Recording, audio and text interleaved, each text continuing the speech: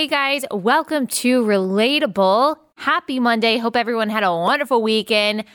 Oh my gosh, we have so much to talk about today that I don't have time to talk about because I showed up late to the studio. I want to talk about Obama's soiree. I want to talk about the hypocrisy. I want to talk about the fact that they just don't care. The people in power do not care about the double standards. They do not care about any of that. I had a Twitter thread on that, and I want to talk about that. I want to talk about the eviction moratorium. I want to talk about the infrastructure bill. There's so much I want to talk about, but I've got to talk about something else first, and then we'll talk about some of that stuff tomorrow. I only have time to talk about this one subject that, as you guys know, if you've been listening to my podcast for a while, I really care about, and I'll explain why I care about, and that is this issue of gender, especially as it pertains to women and girls' protection and their rights.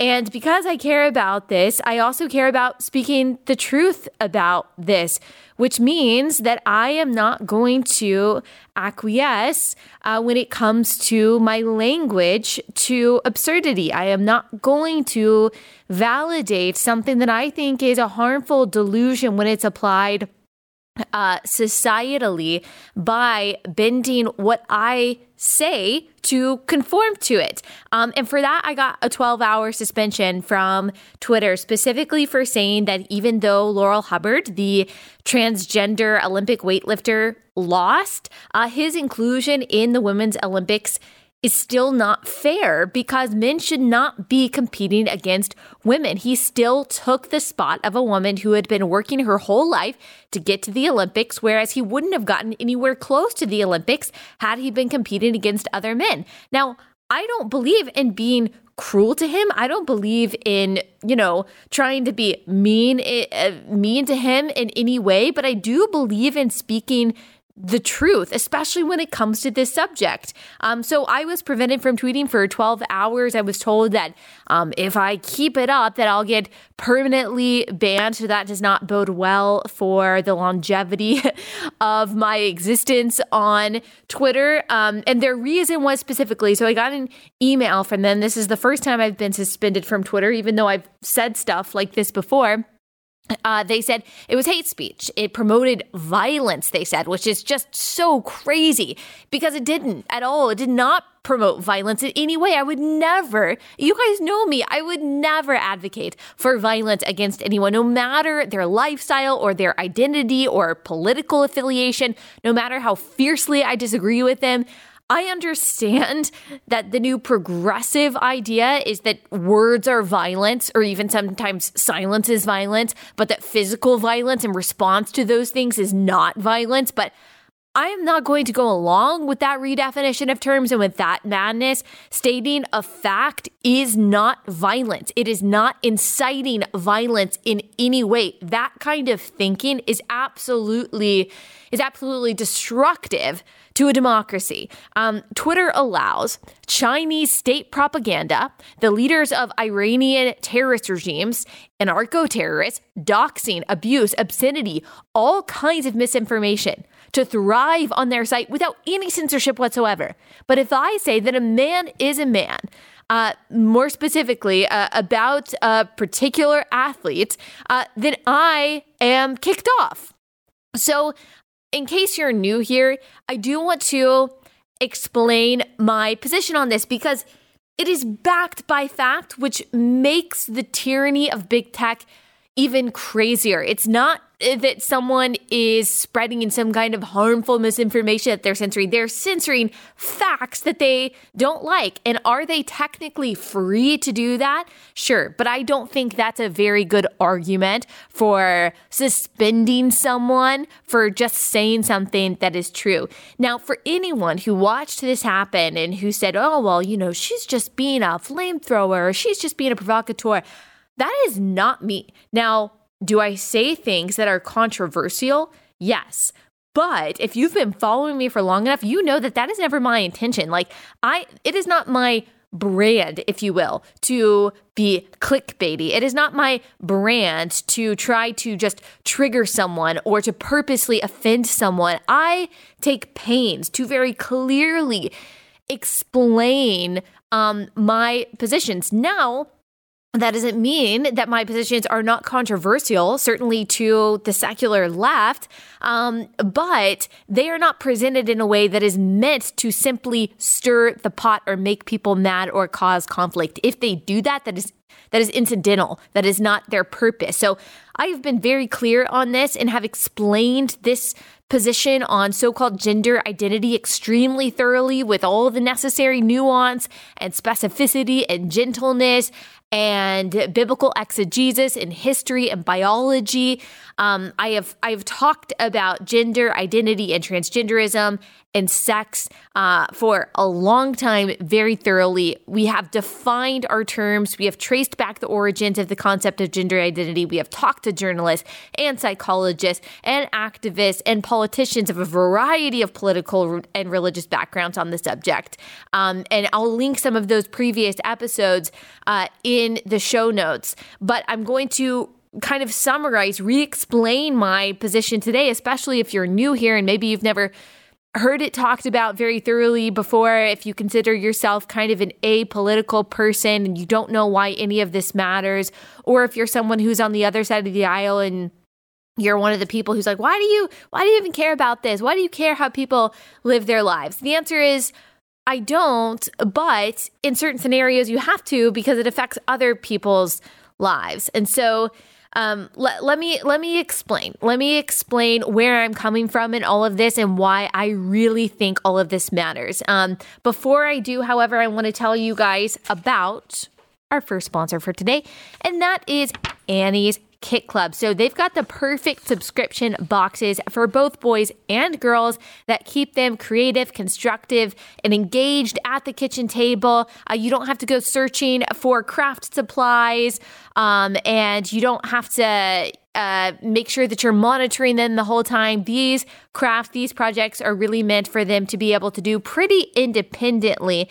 They've got the Young Woodworkers Kit Club, which is a monthly subscription that sends kids real hammer and nails construction kits. They even include real tools, starting with a kid-sized hammer. Your kids can build complete kits with minimal supervision. They've also got Annie's Creative Girls Club that can introduce your girls to new crafts with every shipment. Each month, she receives 2 kits, complete with easy-to-follow instructions, kickstart her creativity through painting, beading, and more, so your kids can master new hands-on skills while expressing their creativity, a really good alternative to, endless hours of screen time.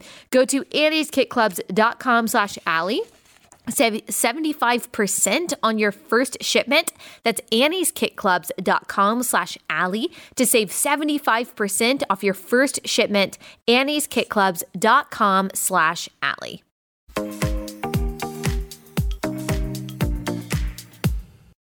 So here's my position on gender identity and why this stuff matters and why I insist on saying things that I know can get me kicked off places like Twitter. So gender as an identity independent from sex does not exist in actuality. I know that in itself is a very controversial sentence. It's actually a concept invented by a doctor named John Money in the 1960s who tested his hypothesis that gender norms are just a product of our environment and has nothing to do with biology on a pair of twin boys, one of whom was being raised as a girl by his parents at Money's recommendation. He forced them to perform sexual acts on each other while they were children, while he and other doctors watched. Really grotesque, really sad. Oprah actually interviewed one of the victims several years ago. So this used to be kind of like a very mainstream story. Like people knew about it. Not as many people know about it today, sadly. The boy who was being raised as a girl was actually never comfortable as a girl. He reclaimed his identity as a man later in life, but later, tragically, he and his brother both committed suicide, likely due to all of the trauma and the confusion and the abuse that they were raised with. And we will include a link to that story in the show notes so you can read it for yourself. So the experiment by Dr. John Money was failed. The hypothesis just was false. It wasn't true. This idea that gender is entirely a social construct that's malleable and can be exited or entered at will just is not true. That doesn't mean that some gender norms are not socially constructed, because I think they are. Obviously, they can change by culture and, throughout time. But there are inherent differences between boys and girls because of our biological differences, which are significant. That can never ever be changed by our environment, by our stated identity, by hormone therapy or surgery. Now, there are people who suffer from a very rare disorder called gender dysphoria, where their internal feelings do not match their external biological reality. They feel very intense discomfort in their bodies and with their sex, and they have a very strong, persistent desire to present themselves as the opposite sex and to live as convincingly as the other sex as possible. This is classified in the 5th edition of the Diagnostic and Statistical Manual of Mental Disorders, which was published in 2013, also known as DSM-5, as either gender dysphoria or gender identity disorder. At the time, researchers noted that, quote, the prevalence of gender dysphoria is 0.005 to 0.14% for adults born as males, whereas it is 0.002 to 0.003% for adults born as females. Among children, it is higher in those born as boys, where it is 2 to 4.5 times greater than those born as girls. Among teenagers, there is no real statistical difference between males and females. That is what the DSM-5 says. And so that was 2013. And in 2020, the CDC reported that 0.6% of the adult population identify as transgender. So that's a big increase in just 7 years. There has also been a marked increase in reports of gender dysphoria among girls, a phenomenon public health researcher Lisa Lippman wrote about in 2018 that got her in a lot of hot water, if you remember that. Abigail Shrier, whom we've had on this podcast and who wrote the book Irreversible Damage about this phenomenon. She writes about Lippman's findings. She says, quote, Lisa Lippman was scrolling through social media when she noticed that a group of teen girls from her small town in Rhode Island, all from the same friend group, had come out as transgender. Intrigued by the statistical unlikelihood, Lippman began to study the phenomenon and, in 2018, published the results. She hypothesized that transgender identification had become one more peer contagion among adolescent females. Anxiety-ridden, middle-class girls who once engaged in cutting or anorexia were now wearing binders, breast-compressing undergarments, taking testosterone, and undergoing voluntary double mastectomies. She says, I have interviewed over 4 dozen families whose teen daughters become caught in this current. Their stories follow a pattern. A girl never expresses any discomfort with her biological sex until puberty, when anxiety and depression descend. The girl struggles to make friends. She immerses in social media and discovers transgender gurus online. Or her school holds an assembly celebrating gender journeys, or hosts a gay straight alliance club pushing gender ideology. At first, she tries out a new name and pronouns. Her school encourages her, keeping all this a secret from her parents. Then she wants more. I highly recommend Abigail Shrier's work and book on this. She's written a lot about it. 60 Minutes, we talked about a few weeks ago, did a special on detransitioners that also landed them in hot water. You're not really allowed to talk about this stuff. The powers that be say, where young person after young person that they interviewed gave their testimony about how they just glided into hormone therapy and surgery really without any pushback from doctors. And then they later came to seriously regret it. Now, I'm not saying that accounts for every young person who transitions, but it is a percentage of young people that transition, and we should be looking at these stories because in reality, these young people had other mental health issues going on that were not actually gender dysphoria. And because now acceptance and total affirmation are seen as the only acceptable treatments when someone says that they may be the opposite sex or they feel like the opposite sex, they were allowed as minors in many cases to go through procedures that have changed their lives and bodies in some ways forever. Some will never have real breasts again, will never never be able to have children, will never fully look like their sex. The suicide rate for transgender people around the world, even in the most progressive societies and affirming families, is much higher than the general population. And at least in my amateur estimation, it's because they're not getting the help they need. And we're just pushing people into surgery who don't actually have gender dysphoria or are not helped by surgery. There are all kinds of disorders that exist that have to do with bodies and sexuality and gender that do not mean that a person really thinks they're the opposite sex, and certainly don't mean they need to be pushed into hormone therapy and surgery. It could be, for example, body dysmorphia that's sometimes experienced by people with eating disorders who see their bodies as flawed. In some cases, there are adolescents who are uncomfortable with their homosexual desires and assume those desires mean that they must actually be the opposite sex. It could also be autogynephilia, which DSM-5 categorizes as a paraphilia that causes a man to get sexually aroused by cross-dressing. It could be a paraphilia that causes a man to be excited by entering into women's spaces and revealing themselves to women. In some cases, transgenderism is unfortunately being exploited by predators. Now, this is not to say that all or most or a large percentage of transgender people are victimizers. I'm certainly not saying that. This is to say that this is and will continue to be a diagnosis that is unfortunately hijacked by people, men specifically, with malintent. That story that we talked about a few weeks ago about a woman who reported seeing a man who identified as a woman apparently walk around naked in the ladies section of a spa in LA in front of little girls. He very likely does not actually have gender dysphoria. That behavior is not in alignment with how the DSM-5 describes gender dysphoria.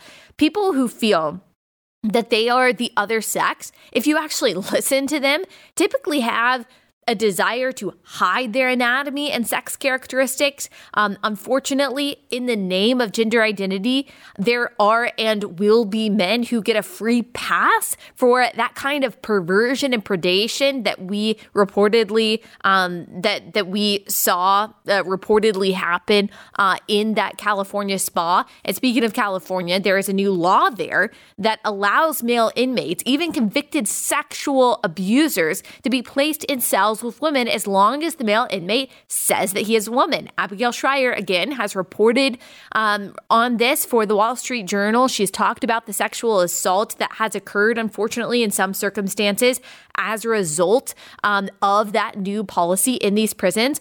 And guess what? It's now been reported that in one California prison, a female inmate was impregnated by a male identifying as a woman in prison. So this kind of thing is going to be the case in women's locker rooms, bathrooms, abuse shelters, etc. Women and children, girls, will be the victims of this revolution because men and women are different. So when people say, why do you care?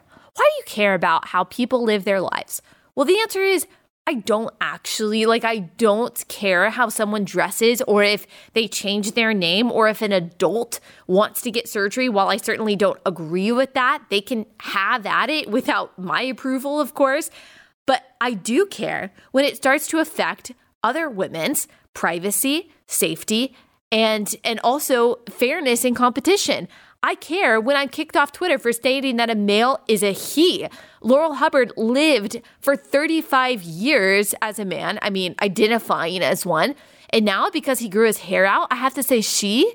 Why?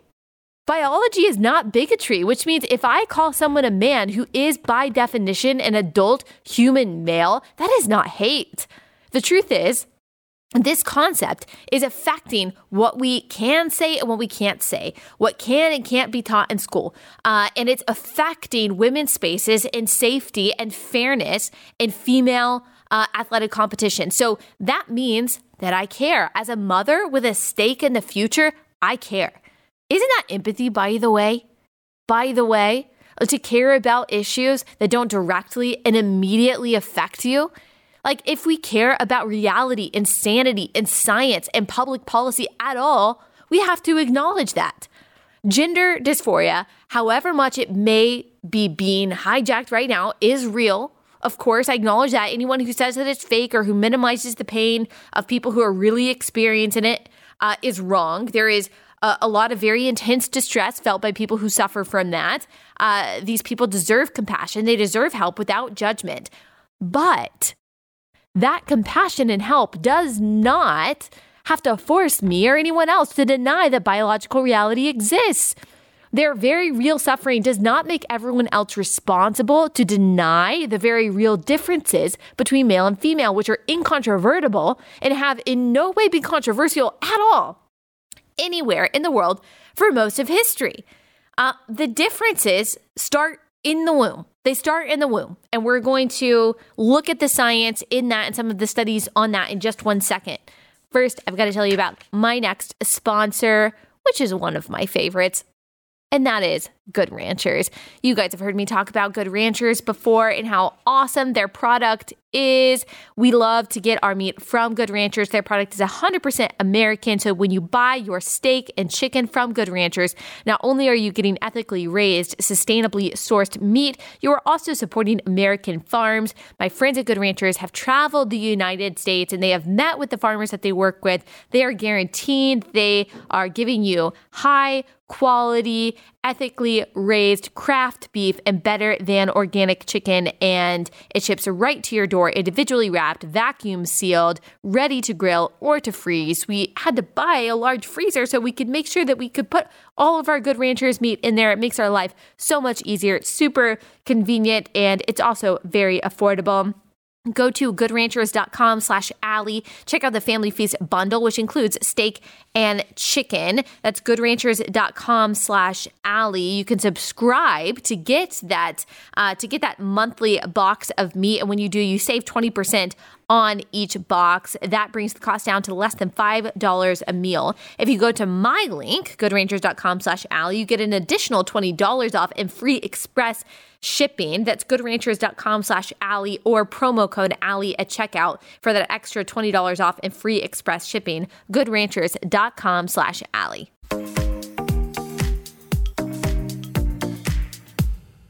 So as I say, the differences start in the womb. Boys' brains and bodies develop differently in the womb than girls. Boys have bigger lungs, greater anaerobic capacity, greater aerobic capacity, greater bone density, greater muscle mass. They're generally more aggressive than girls are. Testosterone levels play a huge part in how bodies function and develop, and boys start out with a lot more than girls do. Then it falls and is comparable to girls before puberty. Then boys' testosterone increases dramatically during and after puberty, and girls' testosterone does not. The testosterone, though, that boys are born with makes a big difference in their development as kids even, and the testosterone boys have as teenagers and then as men makes even weak men stronger than most women. That doesn't mean that no girl could ever beat a boy in anything. It means in the vast majority of cases, men are going to be able to outrun, outcompete women, and yes, even overpower women. It is not a coincidence that throughout history, men have been the fighters and the warriors, and in really terrible circumstances, the predators. That's not a social construct. In general, that's what superior strength and aggression allows for, strength used for protection or for predation. Remember the Duke Law School study that we've cited, which I will link again so you can look at it for yourself, which shows the vast differences between male and female athletes. So the study says this: if you know sport, you know this beyond a reasonable doubt. There is an average of a 10 to 12% performance gap between elite males and elite females. The gap is smaller between elite females and non-elite males, but it's still insurmountable, and that's ultimately what matters. The Duke University researchers report that in 2017, Tori Bowies, she's an Olympic champion in the 100-meter dash. She's a 3-time Olympic medalist. Her lifetime record in the 100-meter dash was beaten by men and boys over 15,000 times. The same is true for Allison Felix. She also just won again in this present Olympics. The same is true for her 400-meter dash record. It was beaten over 15,000 times by men and boys in 2017. So we're talking about non-Olympic men and boys. And by boys, we are talking about boys 18 and under was beat thousands of times by just your average, not your average, but your just a high school boy, Allison Felix, an Olympic champion. And that is because they are boys and she is a woman. So they compared the track times for a variety of events of the world's best and fastest women to the times of the fastest boys under the age of 18. Every single category, 100 meters, 400 meters, high jump, triple jump, the world's fastest adult women were beat by what would be high school boys under the age of 18. So the times of the fastest high school boys, according to this study, were faster than the times of female Olympic athletes. For every single women's record for a track event, there are often hundreds of under 18 boys who beat that record and hundreds, if not thousands, of men who beat that record. There is not a track event out there where women beat men, not a single one. So here's what the study itself concludes. This differential isn't the result of boys and men having a male identity, more resources, better training, or superior discipline. It's because they have an androgenized body. The results make clear that sex determines win share. Female athletes, here defined as athletes with ovaries instead of testes and testosterone levels capable of being produced by the female, not androgenized body, are not competitive for the win against males, here defined as athletes with testes and T levels in the male range. The lowest end of the male range is 3 times higher than the highest end of the female range. Consistent with females' far lower T levels, the female range is also very narrow, while the male range is broad. So it's not a debate. And even some of you who say, well, like estrogen therapy for boys who want to identify as girls, that will make them the same as girls and they'll be competitive. No. Remember, it starts in the womb. Boys are born with more testosterone. It actually does drop off from those ages before puberty, but they are still born with more testosterone because their bodies are created differently and develop differently in the womb. That doesn't mean, again, that there are no girls that are stronger than boys, but there are inherent differences that make competition between the two in most athletic events inherently unfair. It's not a debate. Biology matters. Sex matters, not just in athletic competition, but in women's only spaces. So in order for women to be protected, they have to be protected by sex, because it is because of our sex, not gender identity, that women need protection. Women are abused because we are biologically, anatomically women, not because we identify as women. Female genital mutilation, for example, isn't an abuse of people who identify as girls. The hardship that women face in other parts of the world, the sex-selective abortions, the forced child marriages, for example, is because of their sex, not their so-called gender identity. Women's rights have to be sex-based rights to be anything at all. That does not mean that people who identify as transgender are not victimized in their own ways. They are, but that is a different category. So erasing the category of real biological women, I shouldn't even have to put that descriptor in front of it, but I do, will hurt women and girls. And I refuse to do it. I refuse to play along with it. I refuse to give even a centimeter to the madness. All of you conservative outlets who are affirming the absurdity by using the pronouns corresponding to that insanity are part of the problem. If you think that that is just being polite or kind, you have already given into the progressive definitions of kindness, which is total and unconditional affirmation of any and all delusions. I do not believe in purposely trying to hurt someone's feelings. I really don't. I think that we should go out of our way to be kind and generous and hospitable to people who are transgender. But we have to be able to do that without bearing false witness, which I, as a Christian, am commanded not to do. If the same God who is love, as 1 John 4:8 says, also says that he made them male and female in Genesis 1 and Matthew 19, then it cannot be unloving for me to say the same thing. Because we can't out-love or out-compassion or out-empathy God. We can't do it because he is love. So if he says something, he says it from love. And he says that the male-female dichotomy is an intentional creation that reflects his own image. Now, I think that if you're talking one-on-one with someone who is transgender, I don't recommend on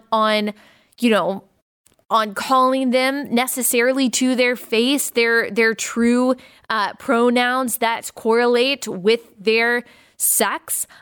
If that means that they are going to not have a conversation with you, like if your goal is connection to that person, then there is a way probably to do that with avoiding the use of pronouns altogether, or just having a really honest conversation with them and saying, look, you're made in the image of God. You have just as much value as I do. I love you. I believe in loving you as I love myself, as Jesus commands us to do of all of our neighbors. But look, here's where I stand when it comes to sex. And because I know you and I know who you are, and because I care about you and I care about truth, like here's where I stand and here's where my language stands on this. And so I don't think that you have to just be brazen and rude about it to someone's face. But when we're talking about these issues in the public square, I think our language is so important. It's so important that we are precise and that we define our terms. And if we define man as adult human male, then using male pronouns, again, is not hate. And so we have to stand firmly in reality and in love. I just don't think acquiescence, especially in the realm of our language, is the way to do that. And so I encourage you to stand strong in both in truth and in love when it comes to this. If you're a journalist, if you're an influencer, if you're just a friend, family member, whatever it is, there is a way through radical honesty, transparency, and adherence to the word of God, and a commitment to actual love and compassion, not the pithy kind of superficial love that secularists try to use. Then I think that we can, in maybe an effective way, push back on some of this madness, even if it means being kicked off Twitter. Now, one thing I know I didn't talk about that we don't have time to talk about right now, a lot of people ask, okay, what about intersex people? Those are biological anomalies. They deserve understanding, compassion too. I think it's wrong to use them as some kind of political football in all of this. That just doesn't make sense. They're biological anomalies that do not, that exception does not change the rule of us being made male and female. It just doesn't, in the same way that even though there are some people that are born with one leg, it doesn't change the fact that humans are bipeds. And so there are a lot of people who are experts in intersex and that kind of biological anomaly, and they deserve to have their own category. They shouldn't be conflated with this political and ideological issue. And I think it's very dehumanizing and rude to do so. And it also lacks compassion. So let us be leaders in compassion and in truth as Christians. That's all I've got time for today. One more thing, though, before we go, I got to tell you guys about my last sponsor. And it's a really, really important one because they're doing such important work, and it has to even do sometimes with what we're talking about today. That's Alliance Defending Freedom. They have been standing up for religious liberty, for free speech, sanctity of life, marriage, parental rights in America's highest courts. They do all of that at no cost to their clients. It's completely funded by the generosity of patriots like you. We've got a lot of things that are under attack right now that we care about. ADF needs your support now more than ever to protect those liberties. So go to adflegal.org/Allie. Get your copy of ADF's ebook titled Generational Wins, absolutely free. Discover why fighting for what's right isn't just important for today, but how it impacts our nation for generations to come. We've got to stand together on this. That's why we have to support these organizations who are on the front lines. A lot of you always, you ask me, what do I do? What do I do? Well, sometimes it might not be your direct action right now. It might be supporting the organizations that are already taking the actions on our behalf. And that is true of Alliance Defending Freedom. So go to adflegal.org/Allie, adflegal.org/Allie.